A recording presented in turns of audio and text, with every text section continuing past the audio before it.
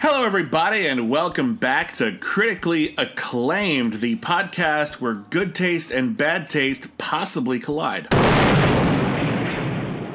I'll explain why I said possibly in a minute. My name is William Bibiani. I'm a critic. Everybody calls me Bibbs. My name is Whitney Seibold. I, too, am a critic. And I don't need a nickname. I'm strong enough without one. Wow, really throwing that shade over in this direction. Okay. You bet. Yeah, I got... Ouch. Palm fronds arranged in just such a way. When I was a kid, I really wanted a nickname so bad. I didn't envision Bibbs, but, you know, whatever. It's what I got. You don't get to pick your nicknames. No. Except you picked Rockmeister McCool, and somehow it stuck. Yeah, I don't know how that one got stuck. Anyway, this week on Critically Acclaimed, we're reviewing the new releases Wolfwalkers, Run, Small Axe, Mangrove, Collective, The Last of Vermeer, and on the Critically Acclaimed Streaming Club, because our patrons demanded it, we're going to be reviewing the classic 1960s Western horror hybrid Jesse James meets Frankenstein's daughter. Who's actually Frankenstein's granddaughter, but we'll get to that. We'll talk in great detail about that particular film. The mandate for that poll was Westerns on Tubi. Yeah. We wanted to explore Tubi because Tubi is... if the analog we've made is if Tubi was a video store, there'd be like the really awesome run-down, independently run one just down the street from the Blockbuster. Like in the 80s and the majority of the 90s, there was a really, really good chance you had like one like big video store where you grew up that had all like the mainstream stuff and had like a dozen copies of Batman, which was a lot at the time. And then there was also the really tiny store, which had all the weird stuff, like the Runoff. Well, and that was the good stuff. And that wasn't a mistake. No, they were filling a niche. No, it worked the other way around. Oh. That store came first. And it was already there, and it was fulfilling the community's video rental needs. Oh, I see. But Blockbuster was one of those asshole companies like Borders and Starbucks that deliberately sought out those little independent businesses and deliberately opened locations nearby in order to drive them out of business, to siphon the business off of them. If you ever saw the movie You've Got Mail, it's like that, except the owner of the asshole corporation didn't fall in love with the... proprietor of the little small business, and somehow that made everything okay? Well, wasn't it clever of them to cast Tom Hanks as the asshole Borders owner? It's kind of a despicable film in some ways. It is. It's really like on the side of big business in a lot of ways. There's so many charming performances in it that you can almost like miss that it's kind of gross. The reason I said at the beginning of this podcast, we'll get to the reviews in just a second, that I don't know if we collided is because last Saturday my laptop died, and it died really bad. That thing died hard. That thing died quite. You saw that movie Die Hard? Worse. But it didn't just die hard. It a good day to die harded. Oh wow! Okay, yeah, quite bad. So obviously I was very upset. Because, one, we had like all of our stuff on there, and I've backed up a lot of it, but we have such a heavy production schedule. We do so many podcasts for this feed and our Patreon, which has a lot of exclusive podcasts, that there were some episodes that we had pre-recorded, and I didn't know if I was going to be able to rescue them. So I tweeted that this sucks and I'm frustrated. And on top of it all, it's 2020. I couldn't afford to get a new laptop. Like we're barely scraping by. And people started to ask, hey, is there some way we could help? And I immediately thought to myself, I couldn't possibly. And then Whitney gave them my Venmo address.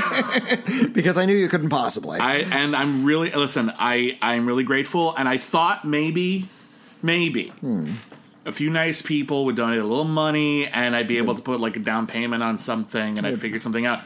I want to extend my deepest heartfelt gratitude to everybody who saw that and pitched in, because you were able to not only that it was there enough money to recover my hard drive, but there's enough money to buy a new laptop and get get a sturdy one that'll last a long time. So the show is saved thanks to those people. Thank you for saving a show.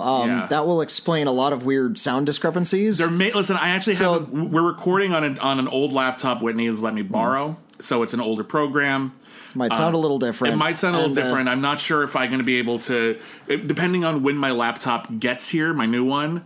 and how long it takes to set it up and how long it takes to get my hard drive recovered, I might not have access to all the music or sound effects that we use on the regular. So again, this episode might sound a little different, but we were able to record and we wanted to put something out, and I wanted to take some time up front.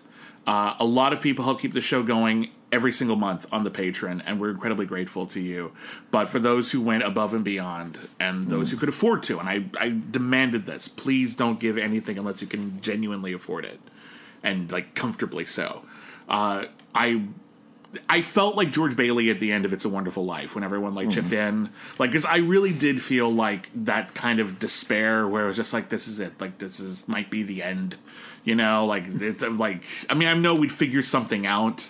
Okay, but like I didn't know how it was going to. We're resourceful. We can figure something out. I honestly didn't know how I was going to make it work, and everyone just kind of came together, and it felt like a holiday miracle. And honestly, I had real trouble with it because, like a lot of people, I have what can only really be described as imposter syndrome. So, like, if anyone says I'm doing anything okay, my first thought is to reject it and be like, no, you're the real stars. Because that's true, but the idea that people could actually like care enough to help out, I had trouble processing just how kind everyone was, and I still can barely believe it. So I'm just incredibly grateful, and my faith in humanity has been restored after such an awful year we've all had. So I just want to say thank you. A few people have like sort of come by and they caught wind a little late and said, can we help out? And I don't want any more money because, you know, the laptop is, we got enough to pay for it.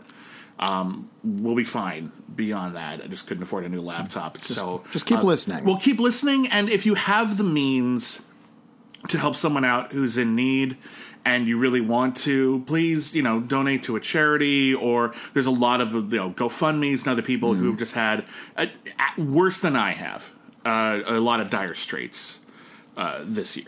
Yeah. So, and including, you know, many people who are probably, if you listen to the show, are also in the bubble. I highly encourage everybody, if you can, to help out Schmoedown competitor Kevin Smets, who is not only, and I love this guy so much. He's such a nice human being. He was recently diagnosed with colon cancer, and he has been kind of documenting what he's going through and trying to help people to know to get screened so that they don't have to go through what he's going through right now, and he's so fucking heroic. Yeah. So if you can contribute to him, please do, but there's a lot of other people out there who could really, really use your help right now, because this year sucks and we're all tapped out. So again, I don't want to spend any more time on it. Thank you, everybody, from the bottom of my heart. I am going to redouble my efforts. Once this new laptop arrives, we're going to put out so many podcasts it'll make your head spin. We'll just never stop podcasting. I mean, we weren't going to anyway. You're going to start hearing us eating on mic just because there's no other time to do it. What would we do if the podcast like died like Betamax? Like, what would we do? Like the format? Yeah, what would we do? We would adapt, sir. Okay, Betamax died, but you could still watch videos, right? Yeah, well, actually, and because my laptop was like going on 10 years old, so it wasn't great. With a newer laptop, we might be able to do more video content and stuff as well, which we would like to do. I was going to mention, if you hear a sudden downtick and then extreme uptick in sound quality, that would be why. There's a decent chance. So again, I don't know what this sounds like right now because we're just trying this out on an older program. Hopefully it sounds good. If it sounds like crap, we'll re-record this episode. Like, I'm not going to, like, if this sounds like, you know, like a garbled 1930s recording of like some obscure show that's been like dubbed and redubbed onto various audio cassettes. Roma Wine presents The Great Gildersleeve. Yeah, like that. If it sounds that bad, we won't release it. But or just add a record scratch, and that'll be like this weird, distant, far away, vast of night kind of thing. Yeah, that'd be really great. Anyway, we want to move on to movie reviews, but again, thank you everybody from the bottom of my heart. This show would not exist without you, and boy, is that more true than ever right now. And I would have bought you a laptop, but I don't have that kind of cash either. So yeah, no one has enough money to just get the laptop. So the fact that so many people pitched in a little bit here, a little bit there, it all added up. Yeah, I'm just amazed at how many people cared enough. Some people, even before the Venmo was up, were Venmoing me money, saying, pass that on to William, will you? It's that blew my mind. That blew my mind. So I can't believe it. And to assure you, I did pass it on to William. I'm not a jerk. He did, and I didn't forget. And I actually am surprised I'm not crying right now because I cried like 3 times this weekend over that. So thank you, everybody. All right, let's move on and let's review some new movies. We're starting to pick up. They're starting to get some more interesting stuff towards the end of the year because normally this would be Oscar season, and we would get in addition to a lot of the sort of the bigger movies that tend to come out around the Christmas season. Thanksgiving weekend used to be a big weekend for movies because everyone would be out shopping and they would also go to the theater. And then, of course, Christmas is also a big holiday blockbuster time. And we're getting a few big award bait kind of movies on the streaming services. I was getting to that. Like, we're getting a couple big movies as well. Like, Disney's putting out Black Beauty next week. I'm looking forward to watching that. I can't wait to talk about Hillbilly Elegy. That's coming out next week. That'll be interesting. I haven't seen that yet.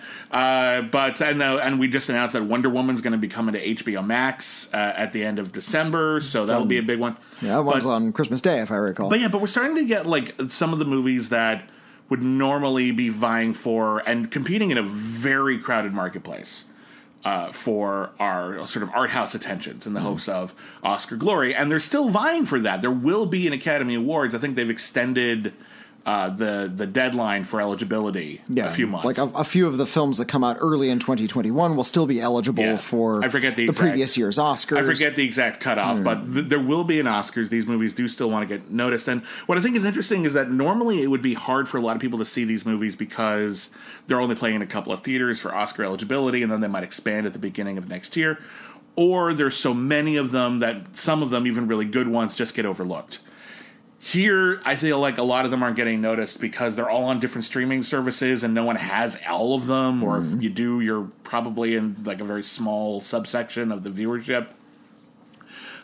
So we do want to highlight some stuff that might otherwise have gone unnoticed. And I want to start with a movie that Whitney insisted that I watch. I was going to, but Whitney was like, whatever you do, make sure you watch this. Oops, I'm dropping things. Yeah. And boy, am I glad you did, because it is Wolfwalkers, and this is one of the best movies of the year. They made a movie for you, William. Isn't that nice? They made a movie for me, and they made a movie for my wife, Michelle, a sweet film about Irish werewolves. This seemed like right up your alley. Very, very much so. This is the latest film from Tom Moore, best known for Song of the Sea and The Secret of Kells. He co-directs here with, I want to get the name, Ross Stewart. Yeah. And this is another delightful Irish folk tale. It takes place in Kilkenny in the mid-15th century. And a small, I guess just a regular-sized Irish village is beset occasionally by wolves.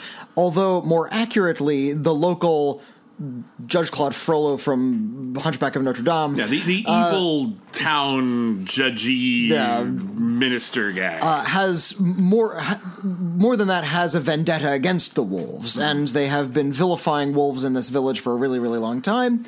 When, in fact, they're just sort of animals. Yeah, which is true for just wolves. Somewhere down the line, because wolves, they'll sometimes prey on livestock.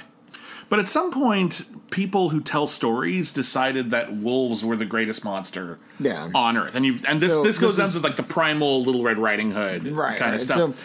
So, but they're not; they're just animals. And in fact, the number of wolf attacks on humans in recorded history, I think it's like 1, and that guy was like nearly frozen to death. Like, they don't attack humans; they just don't. Are you telling me the movie The Grey lied to me? The movie The Grey lied to you so fucking hard. So the main character is a young girl named Robin Goodfellow. Where have I heard that name before? That's Puck from Midsummer Night's Dream. Yeah. She is the daughter of the town's most preeminent wolf hunter. Yeah. And she wanders out into the woods one evening and befriends a wolf. Well, it's not that simple, because her father is the person who is responsible for hunting the wolves, and if we don't get rid of these wolves, which are wreaking havoc on the people who are trying to cut down all the trees in the forest, they can't get lumber, and they can't clear fields for farming, and they can't really sustain the village. So they actually do have a lot invested in this, so he's got a really, really important job, and she wants to join him on this job. Yeah, she packs a crossbow, and she's a total badass, and she wants to go off. She's got a song she sings about killing wolves, and but it's actually much more sweet and endearing than the strange artificial, like the fakey girl power stuff you might see in a Disney film. No, it's very intimate. Like her relationship with her father. Her mother is out of the picture. They don't really address it, but the implication is she died. And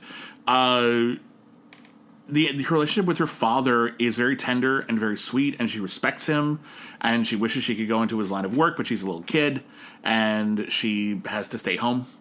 And so when her father goes out to hunt wolves, she, being mischievous and precocious, decides to chase after him, and in the process she gets caught in one of her father's wolf snares, and a wolf comes up to her, and she thinks it's trying to attack her, but it's actually trying to set her free, and she keeps trying to punch and kick the wolf until the wolf finally bites her so that she'll move so she can let Robin free.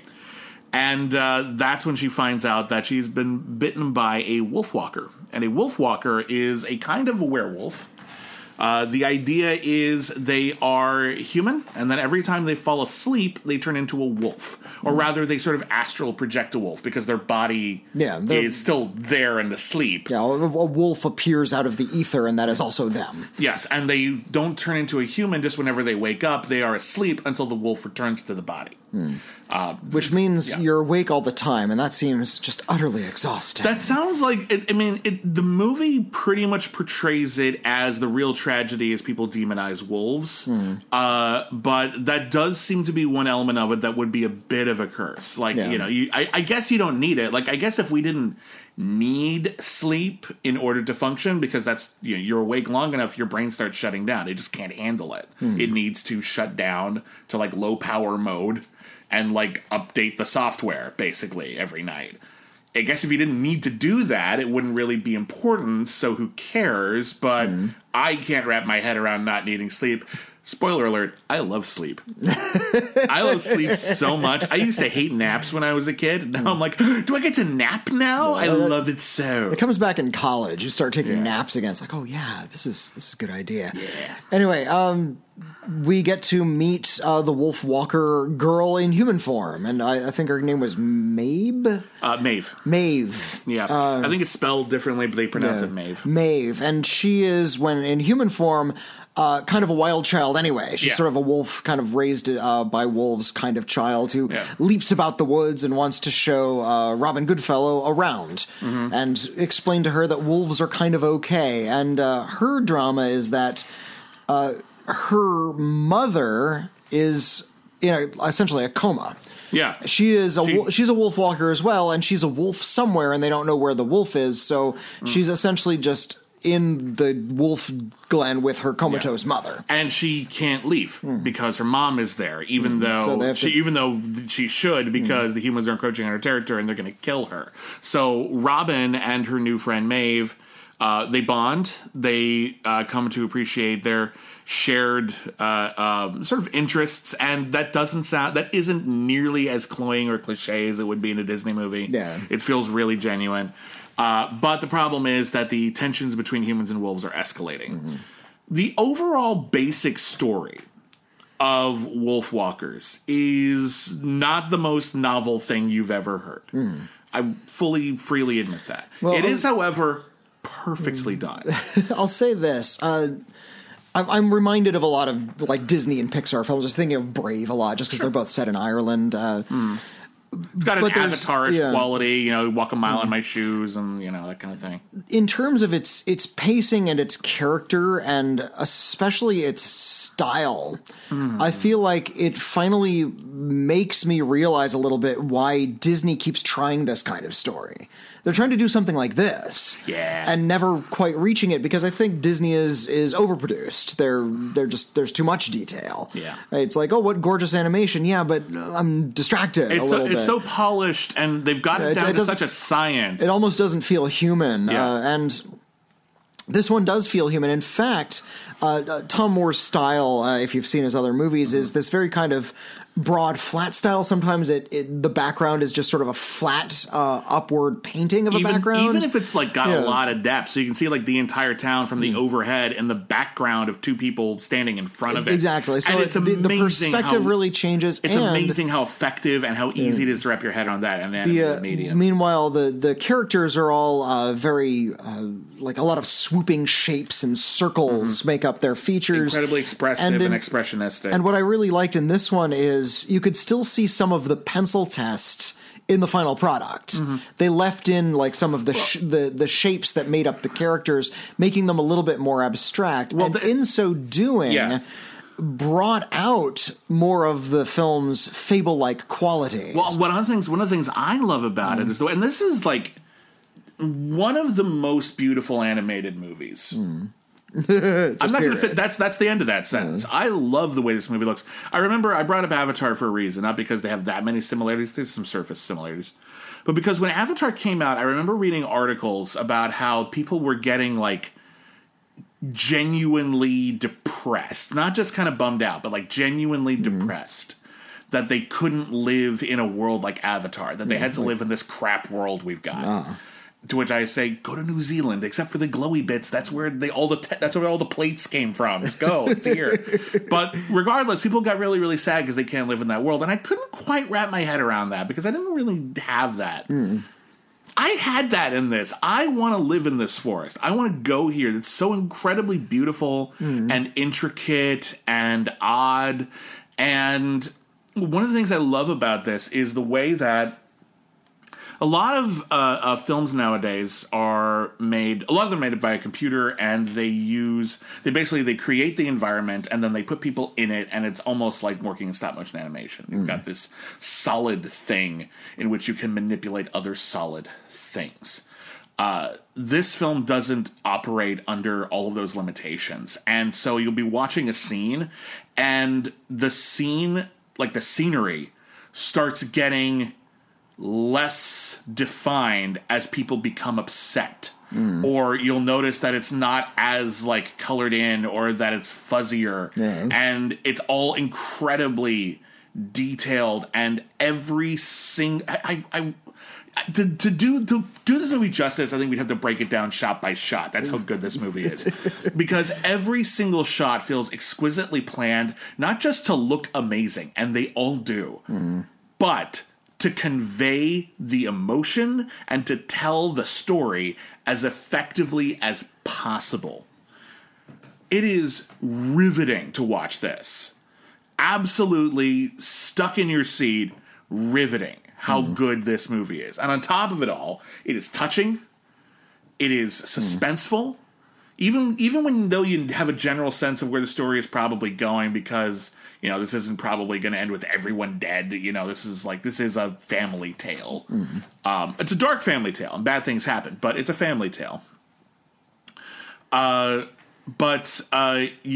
It's still that's kind of the key to telling that kind of family story is you have to buy into the story and believe in the obstacles in the hero's paths so much that you can't see how they're getting out of it. And when you're telling a story that involves hatred, propaganda, dogma, a lot of the subplot of it has to do with how the people of the town expect Robin to basically live her life as a scullery maid. That's all you can do. You're a girl. And that's not like the overall plot of it, but it's this overall, it's part of the tapestry of oppression that all of these characters live in. And over the course of the film, people keep saying things like, this is for your own good, as though acclimating to an oppressive system to save yourself, just to survive, is in and of itself a good. And by the end of the film, you realize that only rebelling against that system is truly good.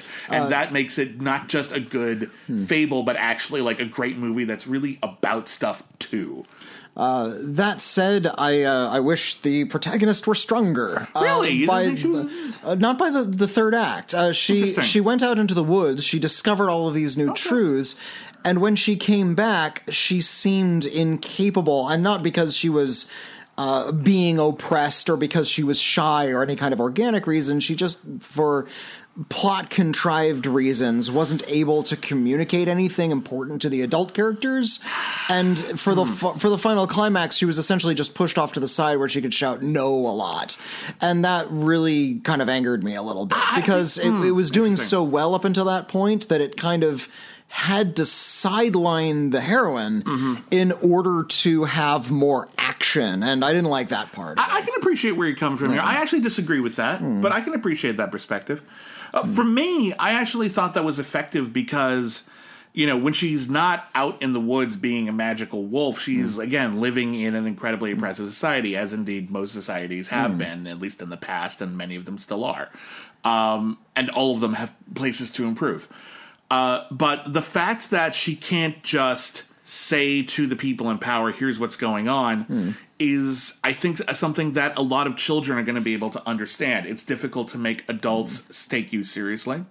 It's difficult to make people who oppress you take you seriously. In this case, in addition to just being a child, she's also a girl in a patriarchal society. She had so much more. She had more wherewithal at the beginning of the film than she did at the end. Well, here's the thing, though, and I think one of the things that's overpowering her now is that she is being placed in the position that her father is. Her father is voiced by Sean Bean.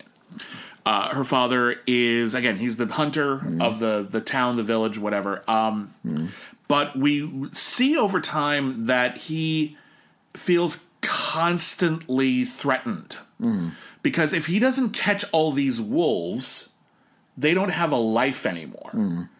If he can't protect and care for his daughter, she's going to have to do things that he doesn't want her to have to do in order to survive in a world that isn't made for her. So he has made a lot of personal and indeed psychological and social sacrifices that he knows are wrong just to keep her safe. And in the second half or in the last act of this movie, our protagonist, Robin, she is put in a position all of a sudden to also make bad, difficult choices in order to what she thinks of as do something for someone's own good. And I think that's what makes it interesting, is that she's fallen into the same trap as her father, but unlike her father, she's able to break out of it. And I think that by putting her in that position where she understands just how heavy that kind of burden is, even just for one day, living under that, tarp or whatever you want to call it,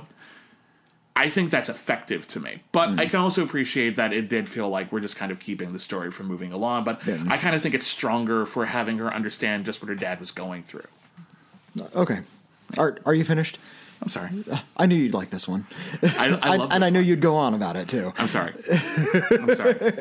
Don't apologize. You're a critic. Well, are you finished makes me feel a bit apologetic. I'm sorry. You want to have the last word? No, not at all. Okay. I think you've said it all. Okay. All right. I love this movie. There's a decent chance it'll be my number one film of the year. Number one, really? There's a decent chance. All right. I've seen other great films. Right. I'm not making the list, but if there's, let me put this. I say variations on this a lot when I see good movies or when I see bad movies. If I see 10 better movies than this before the end of the year, I will be shocked and very pleasantly surprised. I don't think it's likely to happen. This is almost guaranteed to end up on my best films of the year list, and I wouldn't be shocked if it wasn't at least hovering near the number one spot.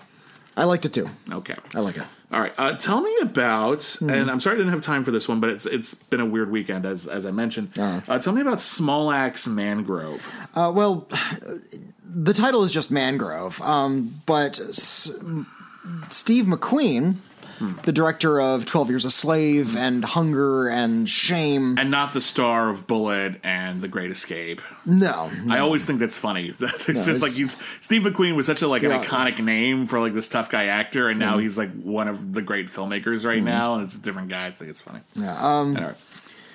He also did Widows, which was kind of an interesting film. Yeah, I wasn't as hot on that film as everyone else was, but there's amazing stuff in that movie.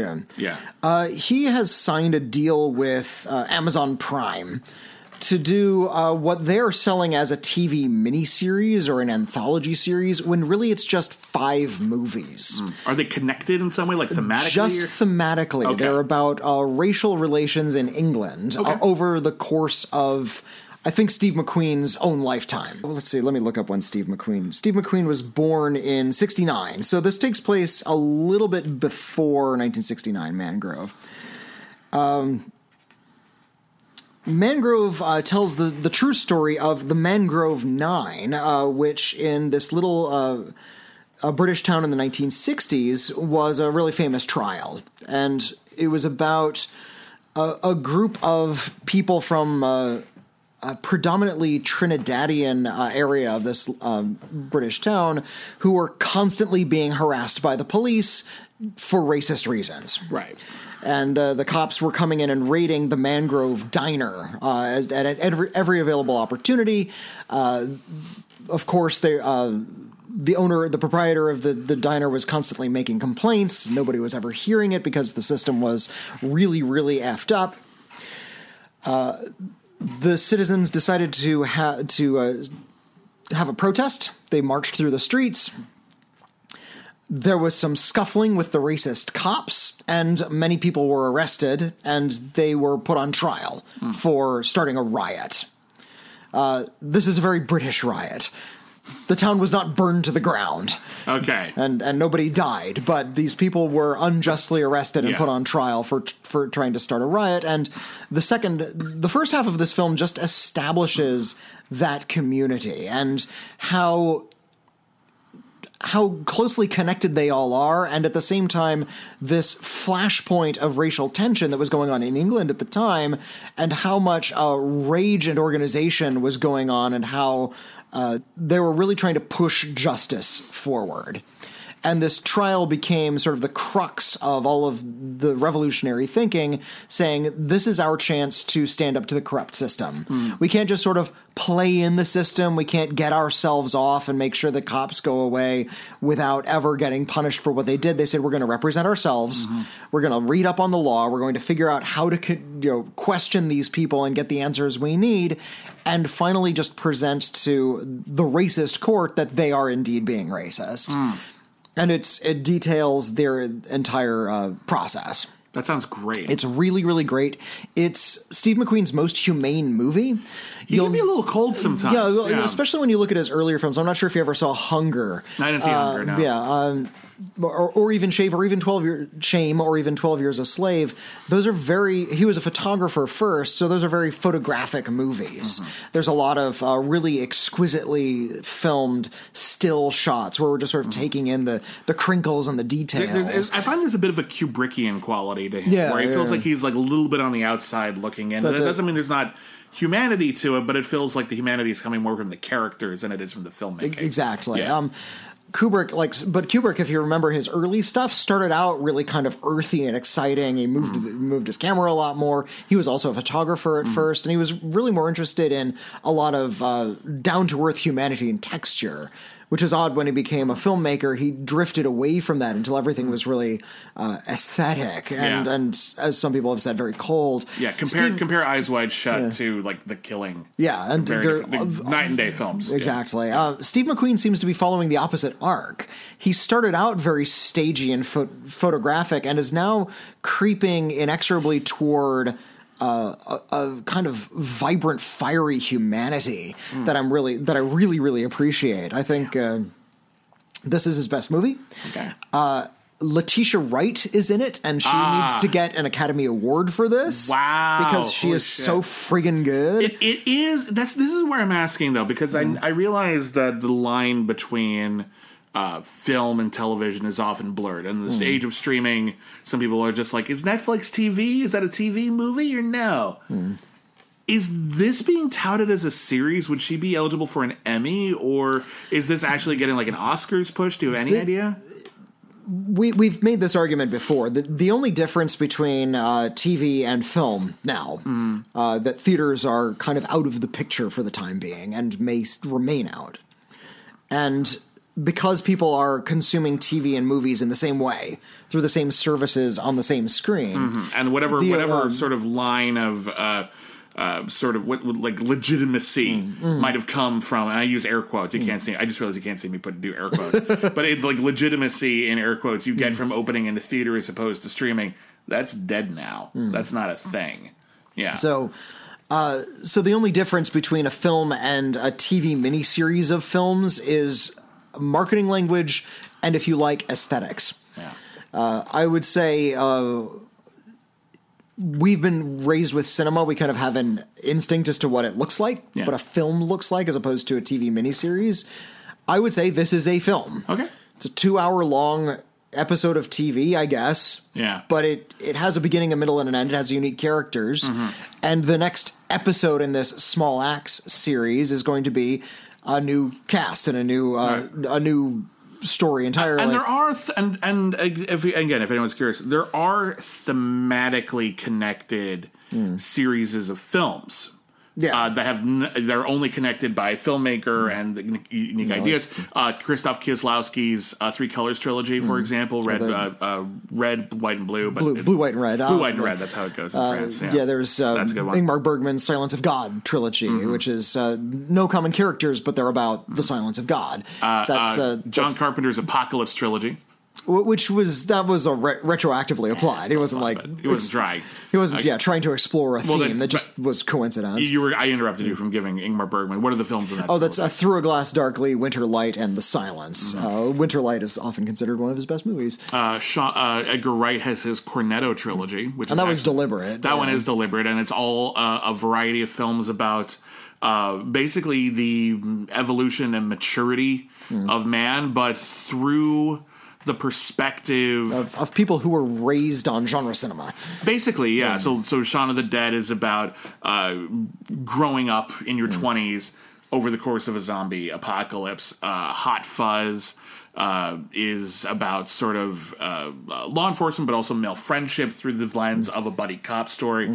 And The World's End is very much about coping with arrested adolescence via science fiction fantasy conceit. And later in your life, where it's no longer like, oh, he's in his 20s. Yeah, it's not cute anymore. Yeah. That's the reason that one's my favorite of the three, actually. Just because I think it's the most thematically rich. I think it's kind of puts a button on the series. I think it's the most impactful, but I think the other two are maybe a little bit more sharply drawn. But yeah, my point is that there's precedent for that. Yeah, as movies, not TV. Yeah, so Small Axe is Mangrove, rather, is really, really terrific. Okay. Steve McQueen, really, I've made this sort of qualified statement before. You can tell when somebody's a filmmaker is really familiar with the place they're filming. Yeah. We talk about Ben Affleck's The Town. When Ben Affleck films Boston, it's perfect. He lives there, and he knows where the alleyways are, and he's really concerned with the geography of the place because he was raised there. Everything feels really connected. And I feel like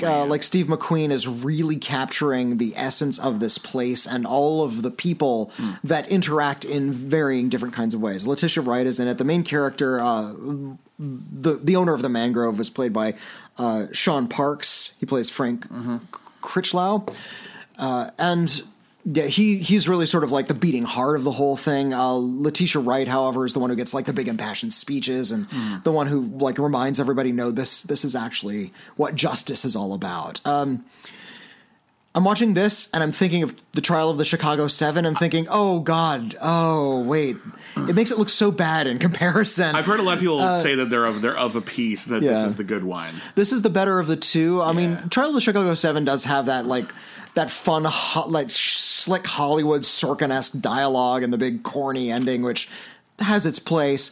This one is the one that's a little bit more lived in, and it feels a lot more immediate. Nice. Even though the other one aspired to be about modern problems through a lens of the past, like some of Spielberg's more recent films, this one is very much up to date. Okay. When does the next one come out? Friday. So they come out every week? 5 films in 5 weeks. Okay, I'll have to catch up. Yeah, and if we're getting a whole cycle of these films that are going to be addressing racial tension over the course of history as part of this gigantic film project from an Academy Award-winning filmmaker, I think we need to pay attention to this. Oh, we will. Yeah. And again, I wanted to make time for this. It's just I had to run around trying to rescue my hard drive. My weekend got ruined. I will see this, and I will see this and the next film in time for the next podcast. Okay. Because this sounds amazing. I wanted to see it anyway, and now I feel like I absolutely had to. Because you know what? You were right about Wolfwalkers. I thought you'd like it. Did you get a chance to see Run? I did see Run. Okay, so Run is the new film from Anish Chaganty. Anish Chaganty, I hope I'm pronouncing that right, was the director of a movie that I consider an instant classic. A couple of years ago, there was a thriller that came out called Searching. Starred John Cho as a single father whose teenage daughter goes missing, and the entire movie takes place on the screen of his computer and his daughter's laptop as he is trying to basically rummage through everything she's ever done, her emails, her search history, her Facebook friends, trying to find out where she might have been. And over the course of the film, he realizes that not only does he not know where she went, he doesn't know her at all. She had a whole secret life he didn't know about. Yeah, and it is that this is a format that's been played with a lot, mostly in horror movies like Unfriended. It's absolutely riveting. And I'm mad still that Searching wasn't nominated for Best Actor and Best Editing. Yeah. Well, it deserved both. John Cho is a national treasure. Yeah. His time will come. It's a pity that he's constantly puts out just crackerjack work, and I think he's going to get his awards due within the decade. He put in the work. I was recently rewatching, I was doing some studying for a Schmodown, and I rewatched for the first time The Flintstones in Viva Rock Vegas. I'm so sorry. This was the prequel to the live-action Flintstones movie that everyone remembers, starring John Goodman and Rick Moranis. Right, that everyone remembers. Hey, it was a huge release. It was a gigantic hit at the time. It made money. People do remember it. They might not remember it fairly fondly because, frankly, it's not a good film. But it was successful enough that they did a prequel about how Fred and Barney met Wilma and Betty and fell in love and got married. And also, there was an alien named Gazoo, played by Alan Cumming, who granted them wishes and shit. I'm going to say two things. One, it's better than the Flintstones. Lot's better. That's than a low bar. Yeah. It's a low bar, but there's actually some good stuff in it, like some clever jokes, some good production. It's a better film. It's not a great film. It's maybe not even a good film, but it's a better film. And John Cho was in it for a second.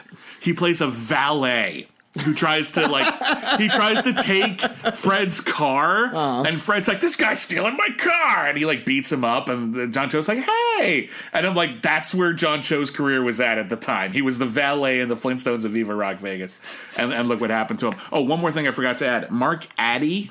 The original king from Game of Thrones Season 1, he was also in The Full Monty, is a better Fred than John Goodman. All right. Yeah, he's a really good Fred. All right, I'm done. Also, Stephen Baldwin, about on par with Rick Moranis. I will never say that in any other context, only in terms of playing Barney. They both play Barney Rubble. They both play Barney Rubble. Anyway, I digress. Searching is amazing, so I was definitely excited to see what Anish Chaganty would do next. His new film is a thriller called Run. It premiered on Hulu.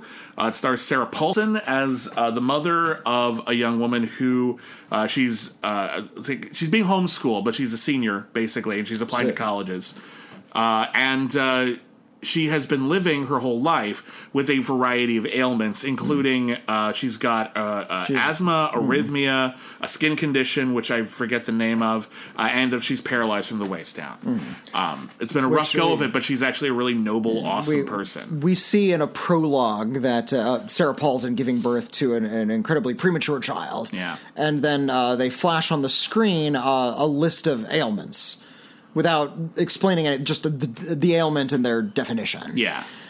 And, instantly it's a Munchausen by proxy movie. I mean, that's the concern. And if you're not familiar with the term, Munchausen by proxy is a I hesitate to call it a condition, but it's a syndrome. It's an abuse pattern. Yeah.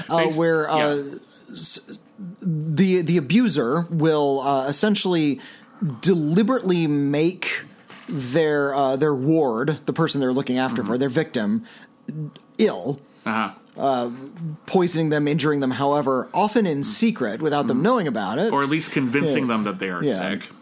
Maybe even gaslighting them. And so they can continue to care for them and be the hero. Well, and that's very important, is being the hero. And if you look at a lot of the real life cases of this, it's often like a ploy for attention. Yeah. Look at how great I am. Look at how great a parent I am. That kind of thing. I learned about this from Law and Order. Yeah, I saw a documentary about this. There's been turned into there was a recent miniseries about this, I believe, Patricia Arquette.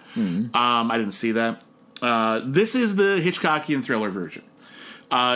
It's a bit upsetting, I will say this, that what starts off as a story of a young girl who begins very subtly to suspect that her mother is lying to her about something. Oh, she suspects her in the first scene. It just really gets snapping along. It works, but like it doesn't start with, I think my mom has been faking all my illnesses. She just knows that my mom has been lying to me about something. Yeah. And then as she begins to investigate one thing, a lot of things start seeming suspicious that didn't seem suspicious before. And the question is this a case of, this is the threat, this is what the daughter's afraid of, Munchausen by proxy?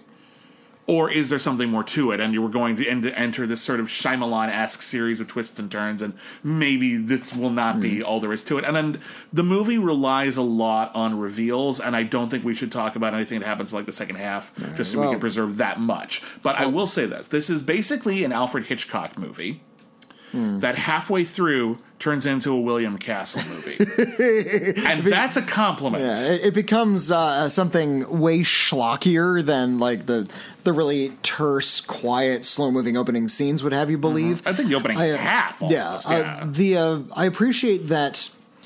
It takes place in the present, but it also feels like it could have taken place in the 90s. The only things that really betray it are like smartphones. Just look for the smartphones. True, but there aren't a lot of those because she's living in a lot of isolation. Yeah, she lives out in a really remote cabin way out in the middle of Washington State somewhere. It's really Alberta.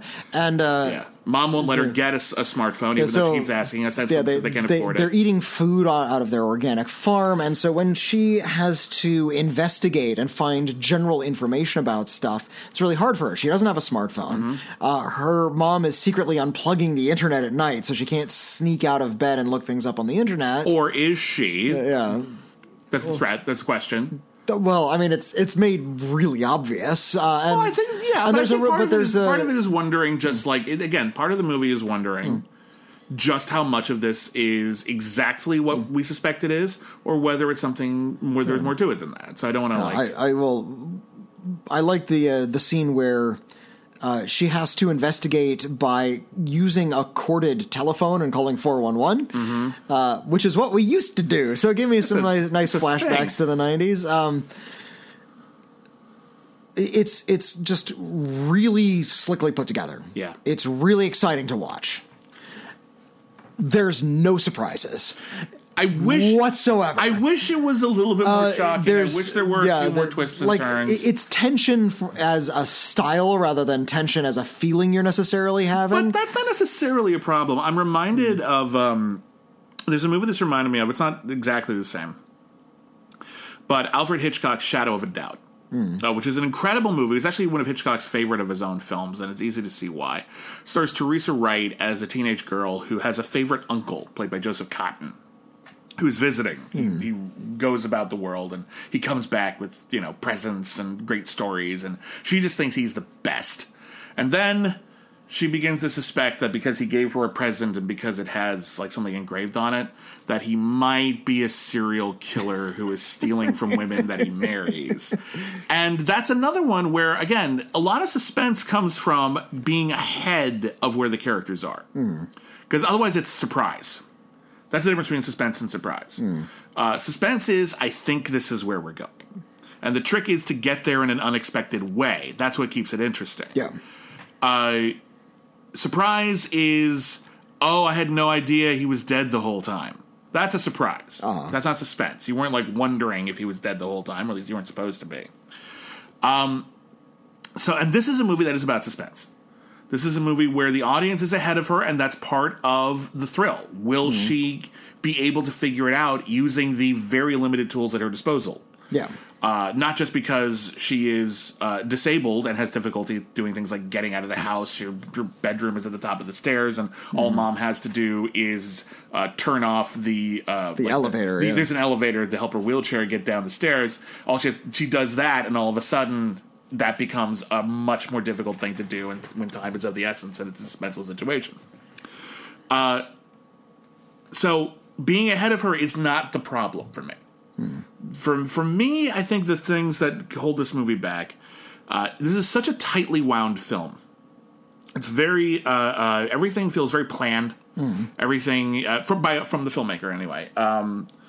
That when there are plot holes, they stick out real bad. And there's a couple of things in this movie, and without going into detail, clearly have only happened so that later in the film something can be easily visualized that would be difficult to explain. Yeah. So like, oh, I saw this thing. Why is that there? That is there so that eventually someone could see that. There is no reason to keep that there. It's a weird thing to keep on you. That kind of thing. Yeah.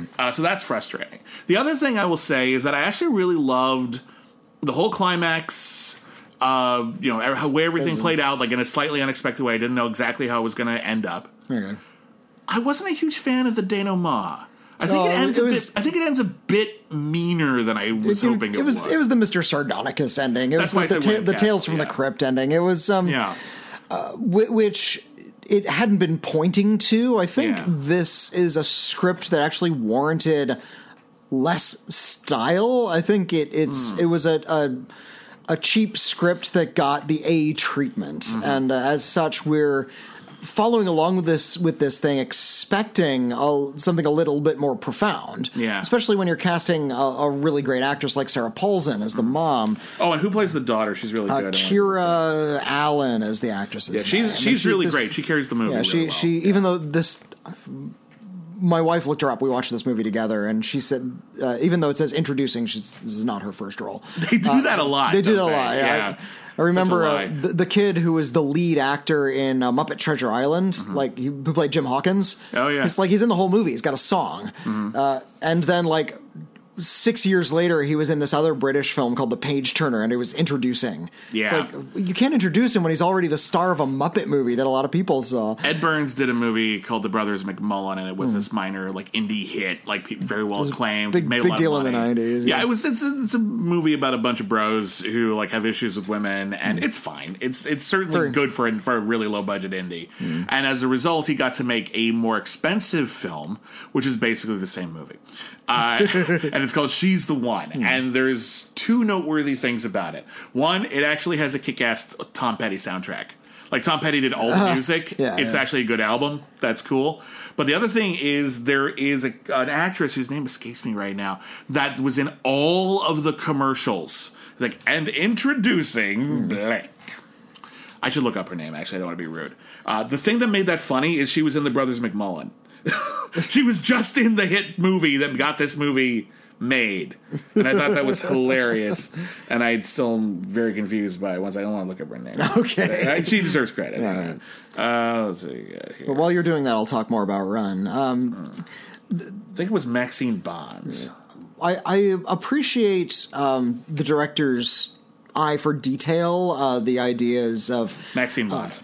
What was it? I think it's Maxine Bonds. I'm Maxine I'm 90% Bonds, sure okay. That's her name.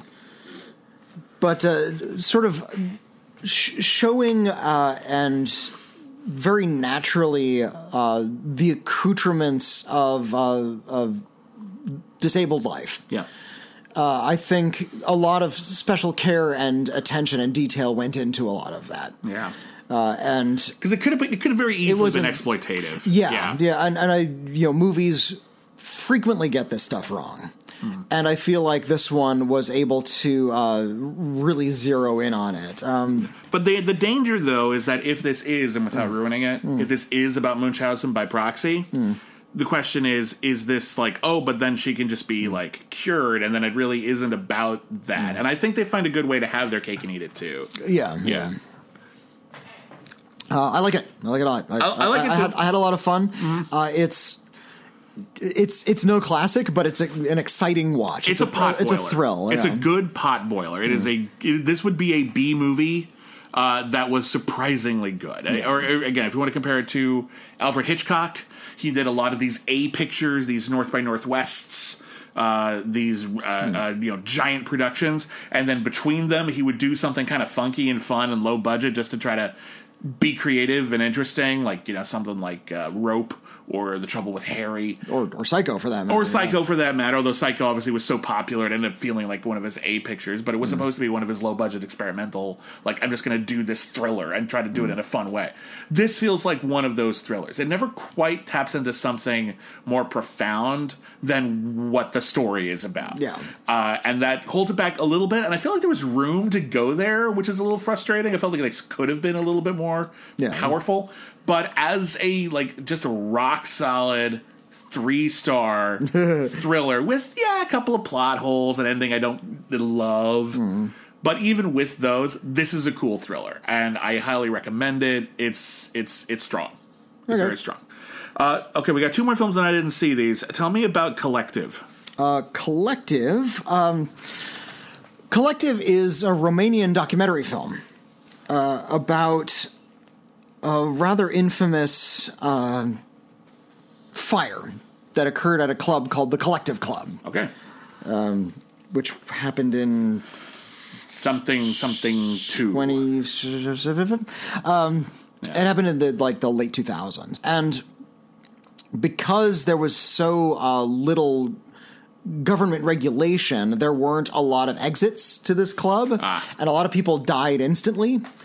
And so, because it was such a big scandal, the government was replaced by this interim government that they describe as a government of technocrats who are meant to come in for exactly 1 year and fix everything, and then they could put the government back into place. But over the course of the film, we begin to learn that a lot of the people who survived, they were very badly burned, but they were taken to a hospital where they died of horrible infections. And of all people, a team of reporters who work for a sports magazine managed to get wind of this story and started to investigate that a lot of the antibiotics and a lot of the medicines that they were using to cure people and also to clean the hospitals were being watered down. They were being diluted to the point where they weren't effective anymore. So they were injecting people with these antibiotics and they were still dying of infections. And they look even deeper and they find this huge net of just institutionalized corruption where a lot of the people who were managers of the hospitals were either had political leanings or they had ties to organized crime. And there was this big pharma underground where a lot of people were trading these medicines back and forth and making a huge fortune off of these things.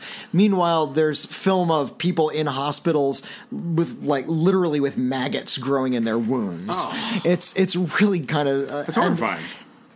I got the same feeling watching this movie as I did watching Totally Under Control, the Alex Gibney film about the coronavirus pandemic. The coronavirus, and specifically about the Trump administration's complete mishandling of it. Because it is about how deep and ingrained this web of corruption really is.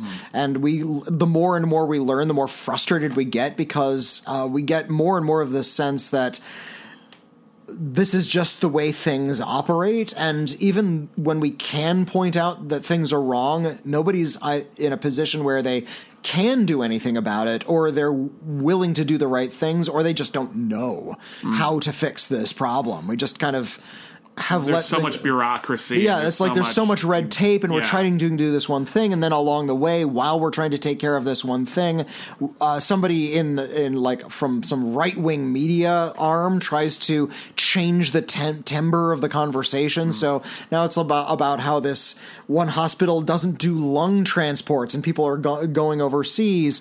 That was another part of this corruption is you have to go to a Romanian hospital. You're not allowed, if you injure yourself in Romania, you're not allowed to go overseas. You have to go to a Romanian hospital, which is this weird sort of loophole in the European Union, specifically to accommodate for this corruption. It's told in a really kind of bare style. I'm not going to say Frederick Wiseman type. Frederick Wiseman is a famous documentarian known for just sort of locking the camera down. There's no explanations on screen. There's no interviews. There's no talking heads. He just You're sort a of fly on the wall. Exactly. It was the fly on the wall approach to documentary, and he's one of the best documentarians ever. There's no interviews. It's just sort of that fly on the wall style, but it's like if it's really, really well paced. Like it's really quickly paced and really quickly edited. It's like almost like a thriller in a lot of scenes where we're learning more and more about these things, and people are giving these like revealing the truth that they've been involved in this like web of corruption. Good golly, is it riveting? So it sounds. This is one of the reasons why I don't always gravitate to documentaries, and I'd say this not as a film critic who will watch anything, but as someone who just appreciates art. Oh. And we all have things that we like a lot, and we tend to be like, oh, I'll see anything. Oh, but there's a new slasher movie out. I'll see that first, like that kind of thing. I don't tend to like say to myself, oh, there's a new documentary about how like the medical industry is completely corrupt and people have got like maggots growing in them because of incompetence and bureaucracy. I don't go, ooh. Well, I don't tend to gravitate towards it, like so. This feels a bit more like homework to me sometimes. Maybe if I can describe it as we were just talking about Run as this really wrenching thriller, and people get hurt in that movie, and people die in that movie. Right. It's fictional, so there's a bit of a but you're still watching suspension of disbelief. You're still watching a story of torture and death. So, right, but I know the actor is fine. That's the difference. That's true.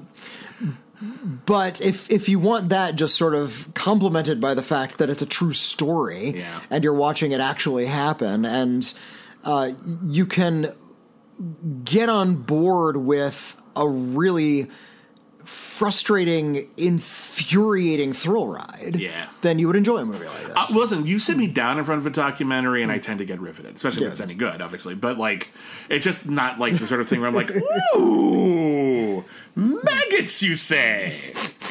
Dibs. Dibs. Like, I don't tend to do that. But this does obviously sound great. Please don't make that a catchphrase. No, that's not a T-shirt. This movie has bibs, dibs. I'm not doing that. Thank you, Entertainment Tonight. I'm not doing that.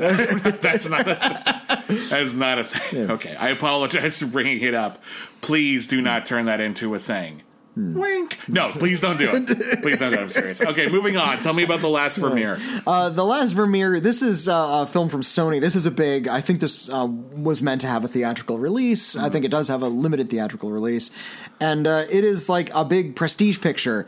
It's the second film I've seen this year about Danish actor Claes Bang investigating malfeasance in the high art world. Didn't you do like 2 or 3 Claes Bang movies a week this summer? There was one week we had 2 or 3 films. We had 2 films like 1 week right after the other. And wasn't he also like in Dracula around that time too? Yeah, so it's a big year for him. It's a big year for Claes Bang. This is the year he ascends, and the last one was called The Burnt Orange Heresy. And didn't you hate it? It wasn't good. It wasn't good. It was like a lot of navel gazing and heavy conversations that were actually really churlish and meaningless.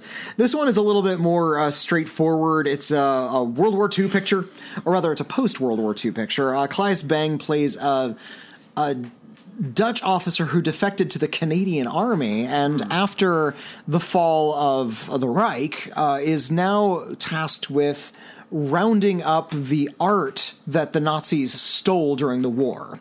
A lot of very valuable paintings, a lot of masterworks were stolen, just outright stolen and spirited away by the Nazis.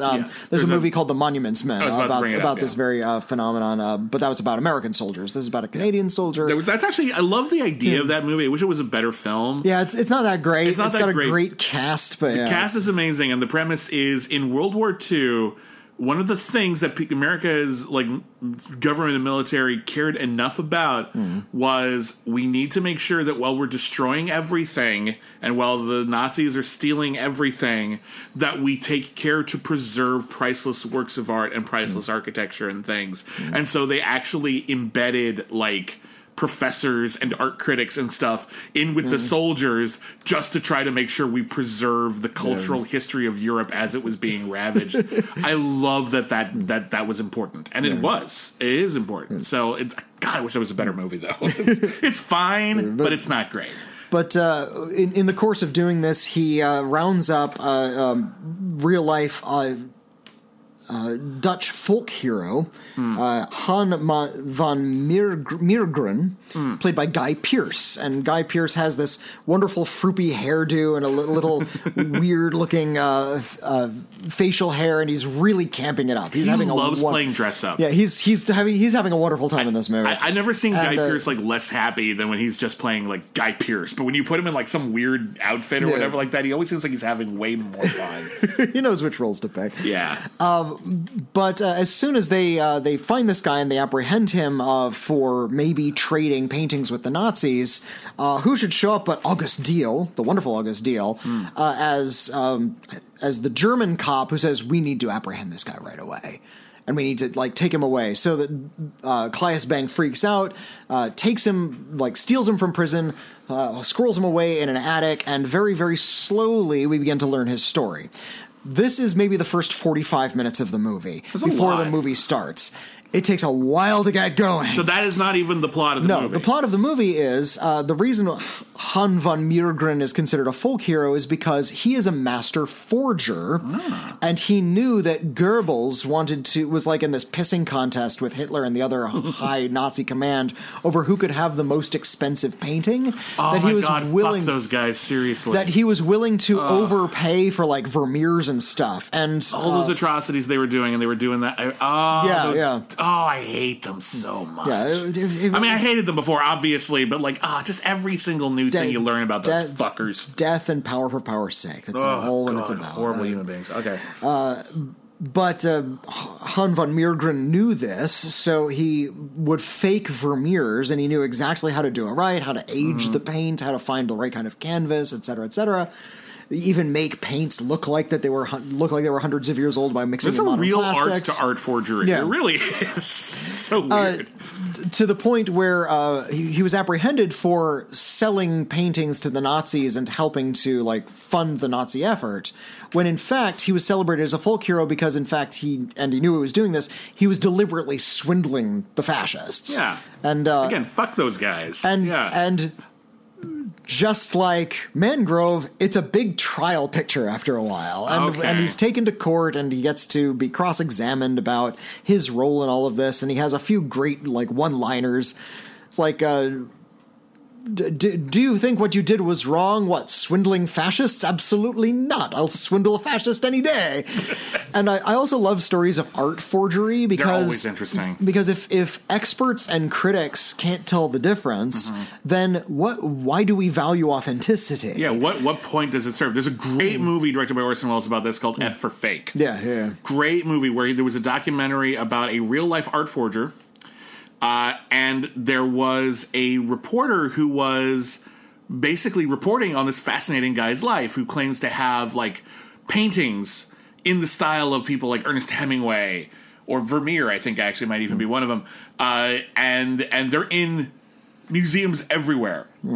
And they've been authenticated by experts. And he argues, well, what good are the experts? And why is my art not nearly as appreciated as all these others? Apparently I'm just as good. And then it turned out that the reporter who was reporting on him then tried to forge an autobiography of Howard Hughes. And they even made a fictional movie about that called The Hoax with Richard Gere, which is, okay. I missed that one. That's not very good. I didn't see that one. There's a lot of Hallstrom movie. F for Fake is one of Orson Welles' late era masterpieces, though. It's a really incredible film. F for Fake is amazing. Yeah. So it deals with art forgery, which I like. Guy Pearce is having a wonderful time camping it up, and all the trial stuff is really exciting in that movie trial sort of way. So you like this one? So, well, unfortunately, so much of the movie is devoted to all of this extraneous bullshit. Like, we get to know Claes Bang's personal life and how he's having an affair with Vicky Creeps from Phantom Thread. And I'm amazed she didn't have more of a career boost after that. She's amazing in that movie. It's coming. It's coming. I hope so. We'll see more of Vicky Creeps in the future. And how he's estranged from his wife and how his assistant is now being like this sort of like brutish, kind of grunting soldier guy who fought in the wars is now learning to appreciate art for the first time. this needs to be shaved down a lot. It could really, really go through a few more drafts where it's just sort of this nice, clean courtroom thriller, or a little bit more about getting into that action a little faster. I think it's a little too full of its own importance as a prestige picture. Right. It's trying to get a little too large a slice of this particular period in history. And it makes a posit at the end, which I think is fictional. Okay. About sort of the true motivations of Han von Meergren. Oh, okay. Well, that's weird. Yeah. Okay. Well, I don't know if I don't think I want you to ruin that for us. So, but does its fictionality? It doesn't feel like unsatisfying. It's not a betrayal. It just feels like very movie artificial. Like it's something they clearly like in the writer's room. They were like, "What if?" Yeah, but okay. So it turns out this happened. But what if we added like some other twists and stuff? It's like okay. I'm hearing the writer's room a little bit too much. So it doesn't have the kind of glittering prestige that I think it ought to. It's a little lazy. But that courtroom stuff is sure a lot of fun, and Guy Pearce is really good. Okay, so let's review the movies via the critically acclaimed scale. If you're new or if you need a refresher course, the critically acclaimed scale goes from C- to C+. Most movies are a C. A C is average, just like in school. C- is below average. And that's everything from we just plain don't recommend it to the worst thing ever. C+ is anything that's above average. And that's everything from we just plain recommend this to you, we just without reservation, we think you should see it, to literally the best movie ever made. C+. On the critically acclaimed scale, Whitney, where does The Last Vermeer fall? It's just a C. Okay. It's just sort of this is what C was built for. It's average, not entirely remarkable. Okay, and you have so much left to say. Collective, C+. Okay, I really dug Collective. Okay, glad I wasn't. Didn't think I'd have time to watch it. I'm glad I carved out a little chunk. Run. I'm going to give it a very low C+. Okay, it's not an amazing thriller, but it is a thriller I feel like I can confidently recommend. Where I think even if you're ahead of it, which you probably will be. It is still suspenseful. You don't know how the events are going to take place. I think the cast is very strong. I really like the way it's filmed and edited. I think it's a very well-made potboiler, but it's not epic or amazing, and it's not going to make my best of the year list. Okay, I give it a high C, right next to your C+. Fair enough. Yeah, just to balance out. Cover the bases. Yeah. Okay. Small axe. C+, and I'm eager to see where this cycle of films is going. If they're all this good, and they all cover the bases in a way that I suspect Steve McQueen is going to, then this might be like one of the more important film projects of the year. Well, we have to wait. That's anticipation. We have to mute that. We have to deal with each one as it comes. But it's a good start. It's a great start. That's encouraging. That's for sure. I will check it out, and I will catch up next week. And then lastly, Wolfwalkers, big ol' C+. Whitney knows me like the back of his hand. This movie is incredible. I think this is just a holy shit film. You're really. very eloquent about it. I was flip in dismissing you, but you were very eloquent about I really describing why this film is as good as it is. I really enjoyed it too. Yeah. I think it's just visually striking. It's very moving, and it feels like Disney done right, which I appreciate. And even just as a kid's film, I think this is one of the best werewolf movies. Just period. Just one of the best. At least in the top five. One of the best in the top five. One of the best of all werewolf films. Right up there with An American Werewolf in London. Right up there with The Wolfman. Right up there with Ginger Snaps. There's not an overabundance of great werewolf movies, but this is certainly one of them. This is definitely upper echelon. Wolf Children is up there as well. But yeah, it's in the conversation. All right, so those are the new release films for the week, and now it is time to embark upon the critically acclaimed streaming club. And God, I hate you. This week, I hate that. Oh God! So, we thought Wild Wild West was bad. So here's what happened. So you keep choosing bad movies. Okay, the critically acclaimed streaming club is something that Whitney and I came up with in order to sort of, if we're watching everything on streaming anyway, let's try not to ignore the older stuff on there because that's easy to do. And so we decided every week we're going to pick a couple of films each from one streaming service that we, for one reason or another, haven't got to yet. Maybe they're classics, maybe they're contemporary, but they're films of note or of interest that we've been meaning to see and never got around to. And then we let our patrons over at patreon.com/critically acclaimed network vote for them every single week. Last week, we ended up, kind of by accident, I really didn't think it was going to be the runaway, we ended up reviewing Wild Wild West, a truly, genuinely badly made blockbuster from 1999 starring Will Smith and Kevin Kline. It was an epic bomb at the time, and time has not been kind to it. It's not like, oh, well, in retrospect, it's actually kind of neat. No, it's bad. So what we said was... Your comment was, it doesn't hold up, and my counter comment is, it holds up fine. We had it nailed when it came out. It weirds me out how people, like, jumped on me saying that, because to me, and maybe this is my understanding, when I say it doesn't hold up, I mean to scrutiny. Oh, okay. In general.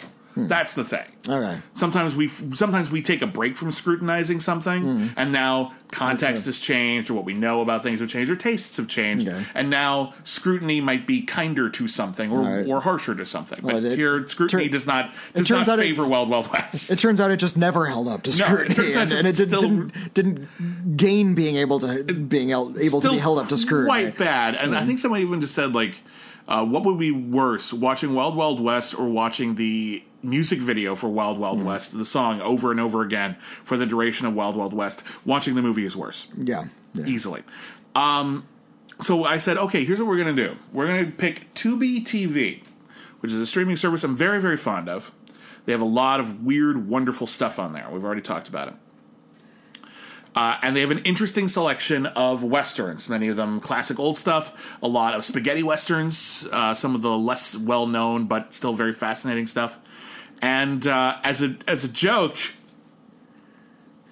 I put Jesse James Meets Frankenstein's Daughter on there, and that won pretty handily, like by a substantial margin. Yeah, and as a result, next week Whitney gets to pick all the films on the poll.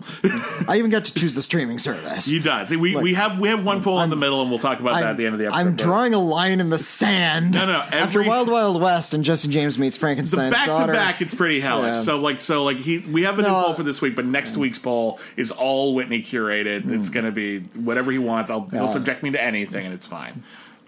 But Jesse James Meets Frankenstein's Daughter is one of those hazy films you half remember from your childhood. Or maybe you read about it once in a book of bad movies. Yeah, you saw it like dubbed in another language on public access TV. Feels like the kind of thing Elvira would have hosted. Yeah, or something that would have been on Mystery Science Theater. It wasn't, but it could have been. And it's weird that it wasn't. This is exactly the kind of movie they looked for. It's like, it's bad, but it's bad with a lot of pauses. Yeah, there's a lot of empty space to fill in with your own jokes. I don't know why. Maybe they wanted too much money for it or something. I was not in a situation where I could drink, but I wanted to.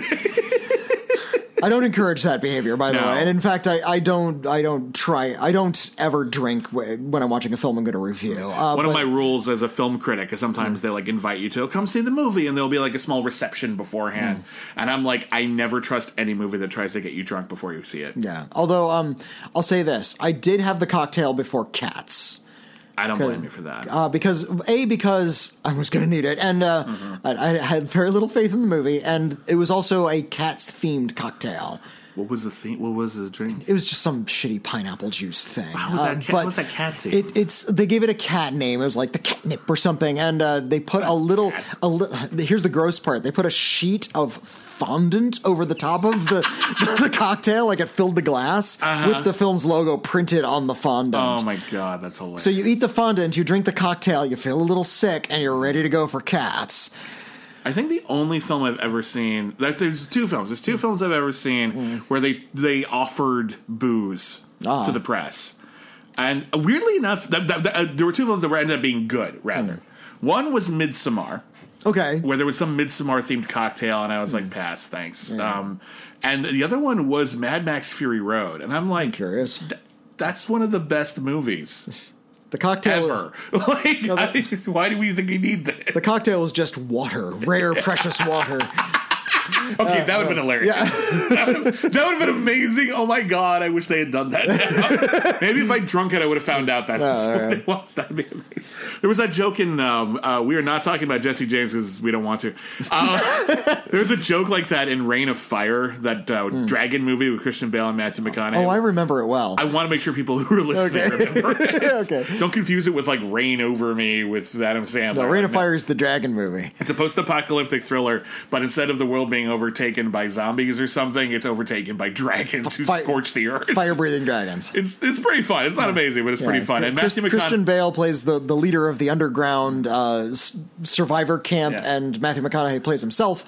He's completely overacting like mad. He's like the weird, American, the American like leader of like an anti-dragon force that's like driving around in tanks and helicopters and shit, trying to kill dragons for fun and profit. And towards the end of the movie, when they got to like fight like the leader of the dragons, like the Smaug, when we defeat this, maybe we'll finally stop the dragon apocalypse. Matthew McConaughey takes out a flask and takes a swig, and Christian Bale is like, hey, let me get a hit off of that. Christian Bale takes a swig, and he's like, this is water. And Matthew McConaughey says, keep it. It's a weird joke, but that's kind of what that movie's all about, being weird. Anyway, Frankenstein. So Frankenstein's daughter, who is actually Frankenstein's granddaughter, she says in dialogue that Frankenstein was her grandfather more than once. So it's established. It's not some kind of weird mistranslation. Well, you don't want to fuck with the poetic flow of that title. I suppose so. That would be like, the assassination of Jesse James by the coward Robert Ford's granddaughter. Like you just kind of ruined it. She and her brother, so it's actually Frankenstein's grandchildren, are tooling about the country on the run because they keep, wouldn't you know it, they keep snatching children and replacing their brains. Yeah. And so they're on the run from the law. They're hiding out in the Old West. Yeah, they found nobody gives a shit. And they found a cabin in the Old West. Yeah. Okay. I'm kind of with you. It's treated like a castle, by the way. They've got like a castle in the Old West, and there are like villagers who are all like terrified of them, and it's just like people keep going to work at that castle, and then they end up getting allegedly a strange disease, and they're not allowed to come home, and then they bury the bodies without telling us, and now like they've killed everyone in the village, and there's only like one family left, and they're like, we should leave, and like one person's like, no, we'll stick around. Like who? Leave! What are you doing? Meanwhile, in the low budget western on the other side of town, Jesse James, to the low budget horror movie on this side of town. Jesse James is still alive. He escaped that assassination, and now he's got a bohuncular dude to do some boxing for him. Basically, he's Andy Devine. Is it Andy Devine or Andy Devine? Andy Devine. Andy Devine. Andy Devine, character actor. Look him up. You know him. He's Andy Devine if Andy Devine was in like Arnold Schwarzenegger's body. Yeah. Like he's clearly like the like comic relief sidekick. Yeah, this kind of like he's gigantic and muscular. Quote, dumb buffoon character. He's a character out of a Russ Meyer film. And you know what? This needed to be a Russ Meyer film. That would have been oh my god, that would be the perfect film. That would be the perfect film. I would pay a lot of money. I would crowdfund that. Yeah. So Jesse James is now a really busty woman, and all of the monsters are really busty women, and heck, everyone's just a really busty woman. And all the men are like basically tortured and belittled, and then they die. And it's great. And this dumb bohuncular guy is like being alternately seduced by 3 different women, and there would have been a switchblade fight at some point, even though those didn't exist yet. Russ Meyer had one of the most fascinating careers because like he spent a lot of it just making porn. And then, or nudie flicks. And then he started making some surprisingly really good films. Like, he actually has, like, an interesting, like, way of telling a story visually and an interesting point of view. Great dialogue. This wonderful ear for dialogue. And then later in his career, he segued back into porn. But now it was big budget, weird, creepy porn. Yeah. Like, Beneath the Valley of the Ultra Vixens. Oh, it's so strange. It's such a strange kind of despicable film. But then you get like Super Vixen, which is great. It's amazing. And you get Beyond the Valley of the Dolls, of course, which is great, or Faster Pussycat, which is one of the great movies. It's what a weird fucking career that guy had. So but if Russ Meyer had made this movie, he had a tone. This movie has. Here's the thing with this movie. This is a movie in which Frankenstein's granddaughter has moved to the Old West and begun performing horrible necromantic, sci-fi procedures on the townsfolk. This is a movie in which Jesse James basically faked his own death or whatever and is now tooling around the countryside. And then here's the plot. He teams up with the Wild Bunch to rob a stagecoach. One of the Wild Bunch decides to betray them all, kills everyone except Jesse James, shoots Jesse James's sidekick, and so the only doctor they can get to is Dr. Frankenstein.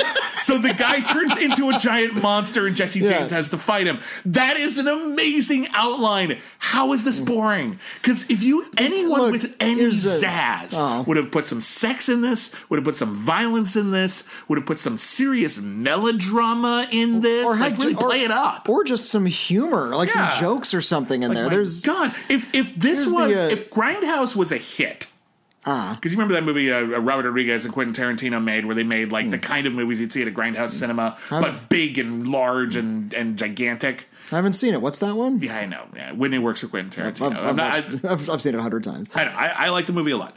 But it always bummed me out that wasn't a hit, because I would have loved to have seen that format continue. And we get double features of these big, crazy genre films. If that had succeeded, and then the next Grindhouse featured a film by Robert Rodriguez called Jesse James Meets Frankenstein's Daughter, we would all be clawing over each other in the theater to see that, because that sounds amazing. Yeah, well, the pitch is great.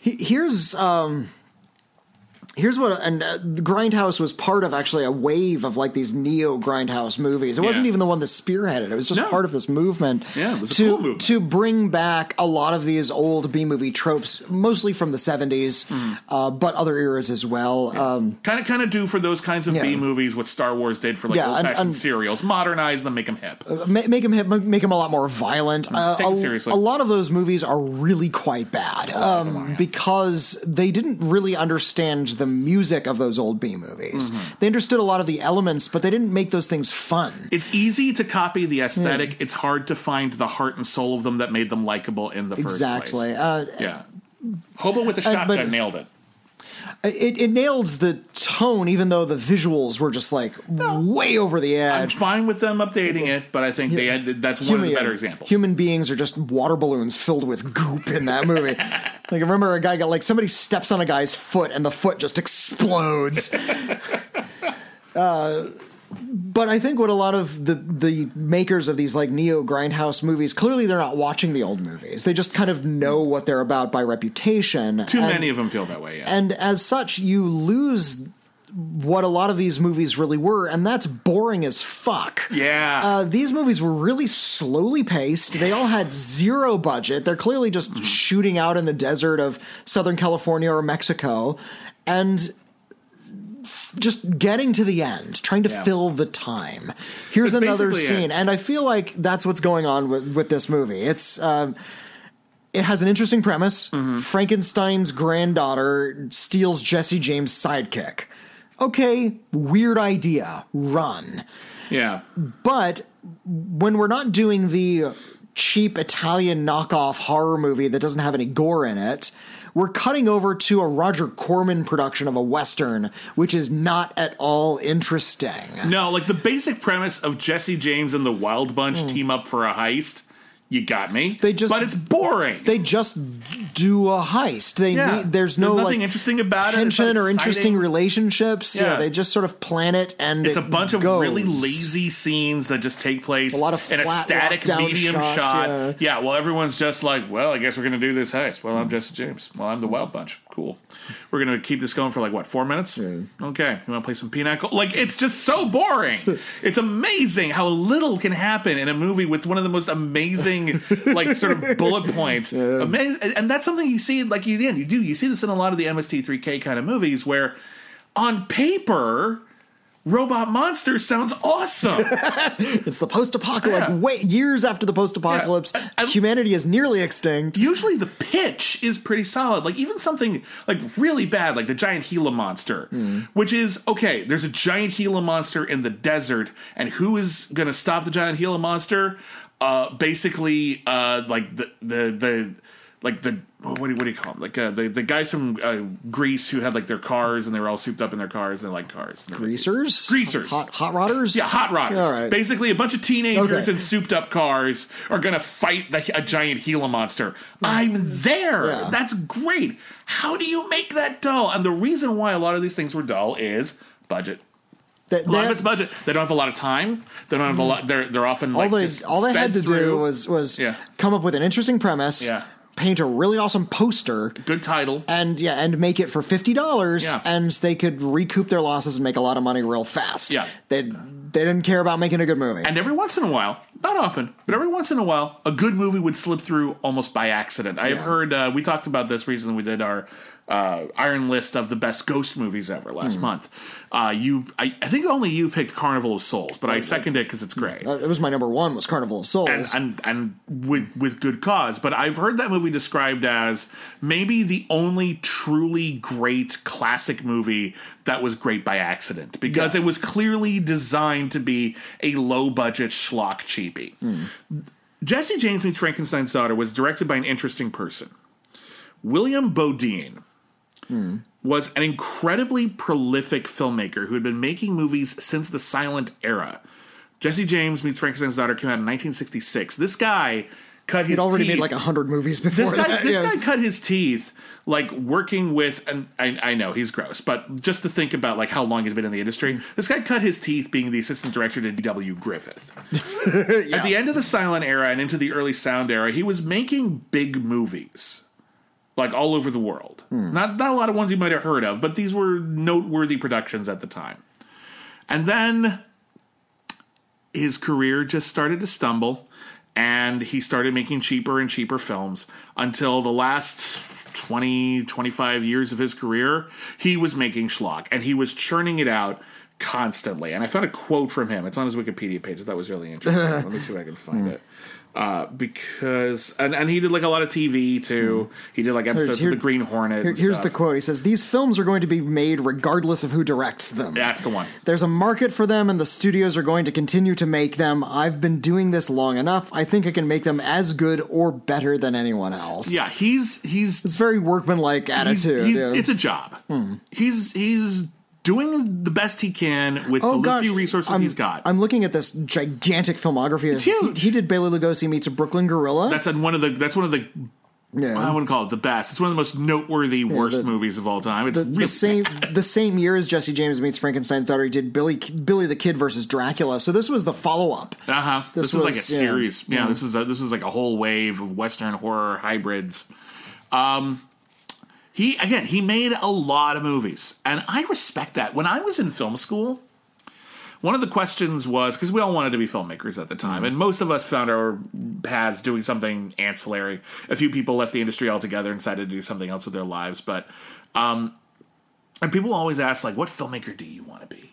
What kind of films do you want to make? And people were saying things like, I want to be the next Bergman. I want to be the next Michael Bay. We didn't talk to that guy very much. It's a popular thing to be.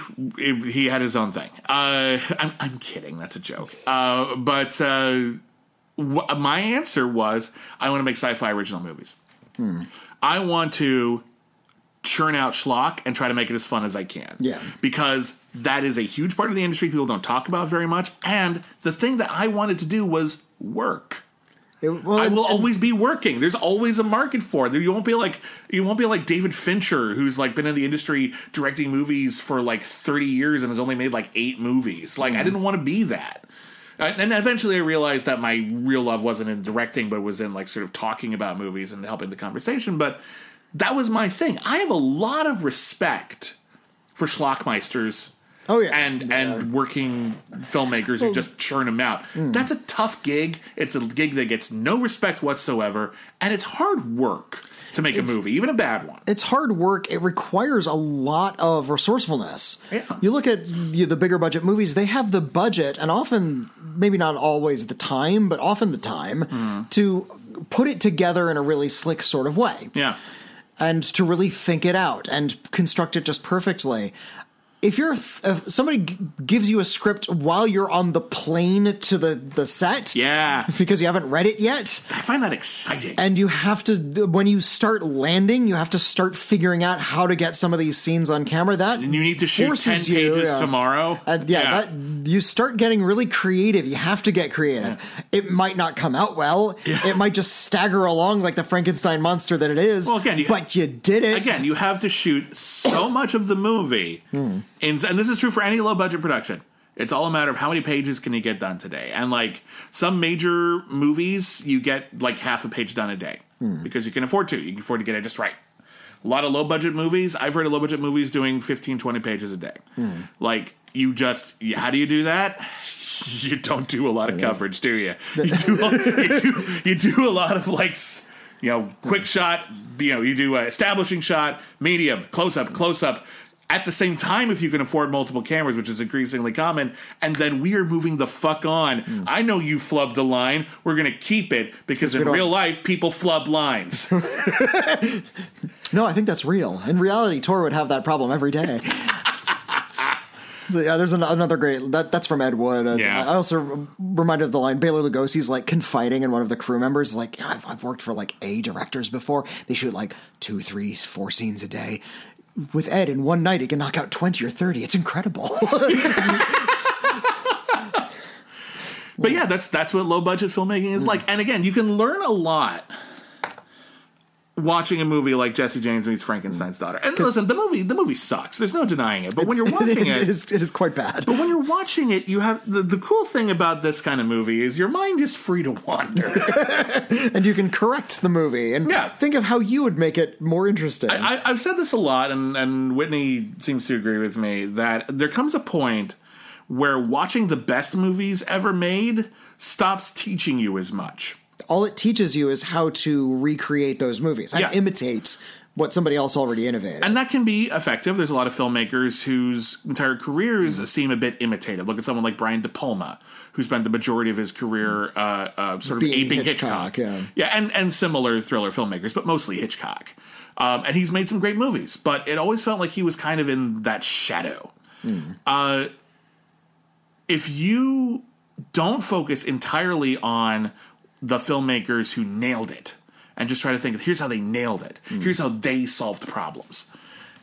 If you start wrapping your head around how do I solve problems, one of the best things you can do is to watch not as good movies, even really, really terrible movies like this. So when you watch this movie, you start to see, okay, well, this scene sucks. How would I film this? Okay, I have the same set and the same location. How would I make this better? How would I improve this screenplay? What could I do to polish this? What can I do to make this as good as it could be? And we already talked about this. Our imaginations wandered, and this became like a Grindhouse movie, like from the modern Grindhouse movie failed franchise. Although it actually was quite a successful franchise. It had Grindhouse. Those movies both split off and were very successful in their own right. Yeah. Then it led to Machete. Then it led to Hobo with a Shotgun. Then it led to Machete 2. Like, it's actually a pretty successful, unsuccessful movie if you think about it. But regardless, with that tone, with that kind of sort of jazzy perspective where you make it schlocky, where you make it like Russ Meyer, this is a good movie. You have to use your imagination to get there. Yeah. And you have to fill in the gaps. Again, that doesn't make it a good movie, but it can be a very interesting movie watching experience if you really love movies. And you can kind of see, like, oh, here's where the promise was, and here's where the potential was. And you can have fun that way, and you can learn a lot about filmmaking once you already know a lot of the basics in terms of, like, how you can use it as a creative exercise. Yeah. So on that level, this movie is very effective. It also sucks a lot. So so unless you're watching it on that level, or unless you want to do an MST3K night by yourself, which is fine. No. This is not worth watching. It's a very, very bad film. But I'm glad we were able to have a fun conversation. I think it was a fun conversation. We were able to have a conversation about it. And that's what we're here for, isn't it? Sometimes they're not all winners. However, next week, they're all winners, aren't they? Well, because of these two Western dregs that you, William, have put on the polls. Hey, I didn't vote for them. Yeah, but you don't have to put poo on the poll. Who Who put poo on my poll? You can choose any number of classics you haven't seen, better movies than you knew these to be. And okay, yet you I had never. So, okay. I suspected Jesse James was bad. I didn't know for a fact Wild Wild West was bad. I was genuinely hoping. You could have asked me. I trusted everyone else's opinion about things. I wouldn't be a critic. I need to see it for myself. I was hoping that maybe we would look back on Wild Wild West and it'd be more fun than its reputation had hurt. I was wrong about that. I apologize. I don't know one way to find out, wasn't there? As such, I selected the streaming service. Yeah. Something that is not known for its schlock. In fact, Ovid.tv is spelled OVID.tv. It's sort of like the scrappy younger brother of the Criterion Collection. It's a lot of the if you remember those movies that you heard about that were playing in a big city in a museum for one day and were 8 hours long, and they got like huge amounts of critical acclaim for like the 2 critics that managed to go see it in that little tiny window when it was playing. This is what Ovid was for. I've never seen a streaming service with so many movies that I have not heard of, nor filmmakers that I have not heard of. That's not to say all of them or even the majority per se, but a lot. Yeah. These are art house movies. These are experimental short films. These are documentaries. A few you might have heard of, a few filmmakers you might have heard of, but a lot of them is a lot of the service seems to be trying to give you an opportunity to expand your vocabulary of film outside what we're traditionally given access to. A lot of low budget indies, some remastered classics, just your deep cut art house cinema. Yeah. And to give them a plug, just because I like them so much, Dave White and Alonso Duralde are sponsored by Ovid. Oh, that's so cool. If you want to subscribe to Ovid, I'll just give them a plug for the heck of it. Use their podcast code Linoleum. Because that's what I did. Use Linoleum at checkout, and you get a discount of some kind. That's cool. I'd have to ask them what the exact discount is. I think you get like half off for the first 3 months or something. Okay, well, whatever. That's cool. And listen, again, we're not sponsored by anyone except our patrons. Yeah. But there are things that we do like and endorse.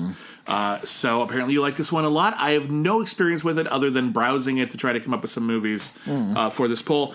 And because these movies, normally we don't bother telling you all the movies on the poll, we just usually tell you the winner. However, because these movies are so not talked about, and because we can only watch one of them next week, I want to give you an opportunity to at least pitch these films. People have an opportunity to check them out. All right. So tell people about, we'll end with the one that won. All right. Tell people about Invisible Adversaries. What attracted you to put that on a poll? This is one I had always heard about. I've seen none of these movies. You picked 2 and I saw none of them. The rule is any movie we put on a poll is one that we personally haven't seen. Sometimes neither of us have seen it, but it's got to be at least one of us hasn't seen it, or at most hasn't seen it since they were like a little kid and can barely remember it. But yeah, this was one I remembered hearing about, this weird sort of avant-garde sci-fi thing from, I think I just looked it up, 1976 it came out.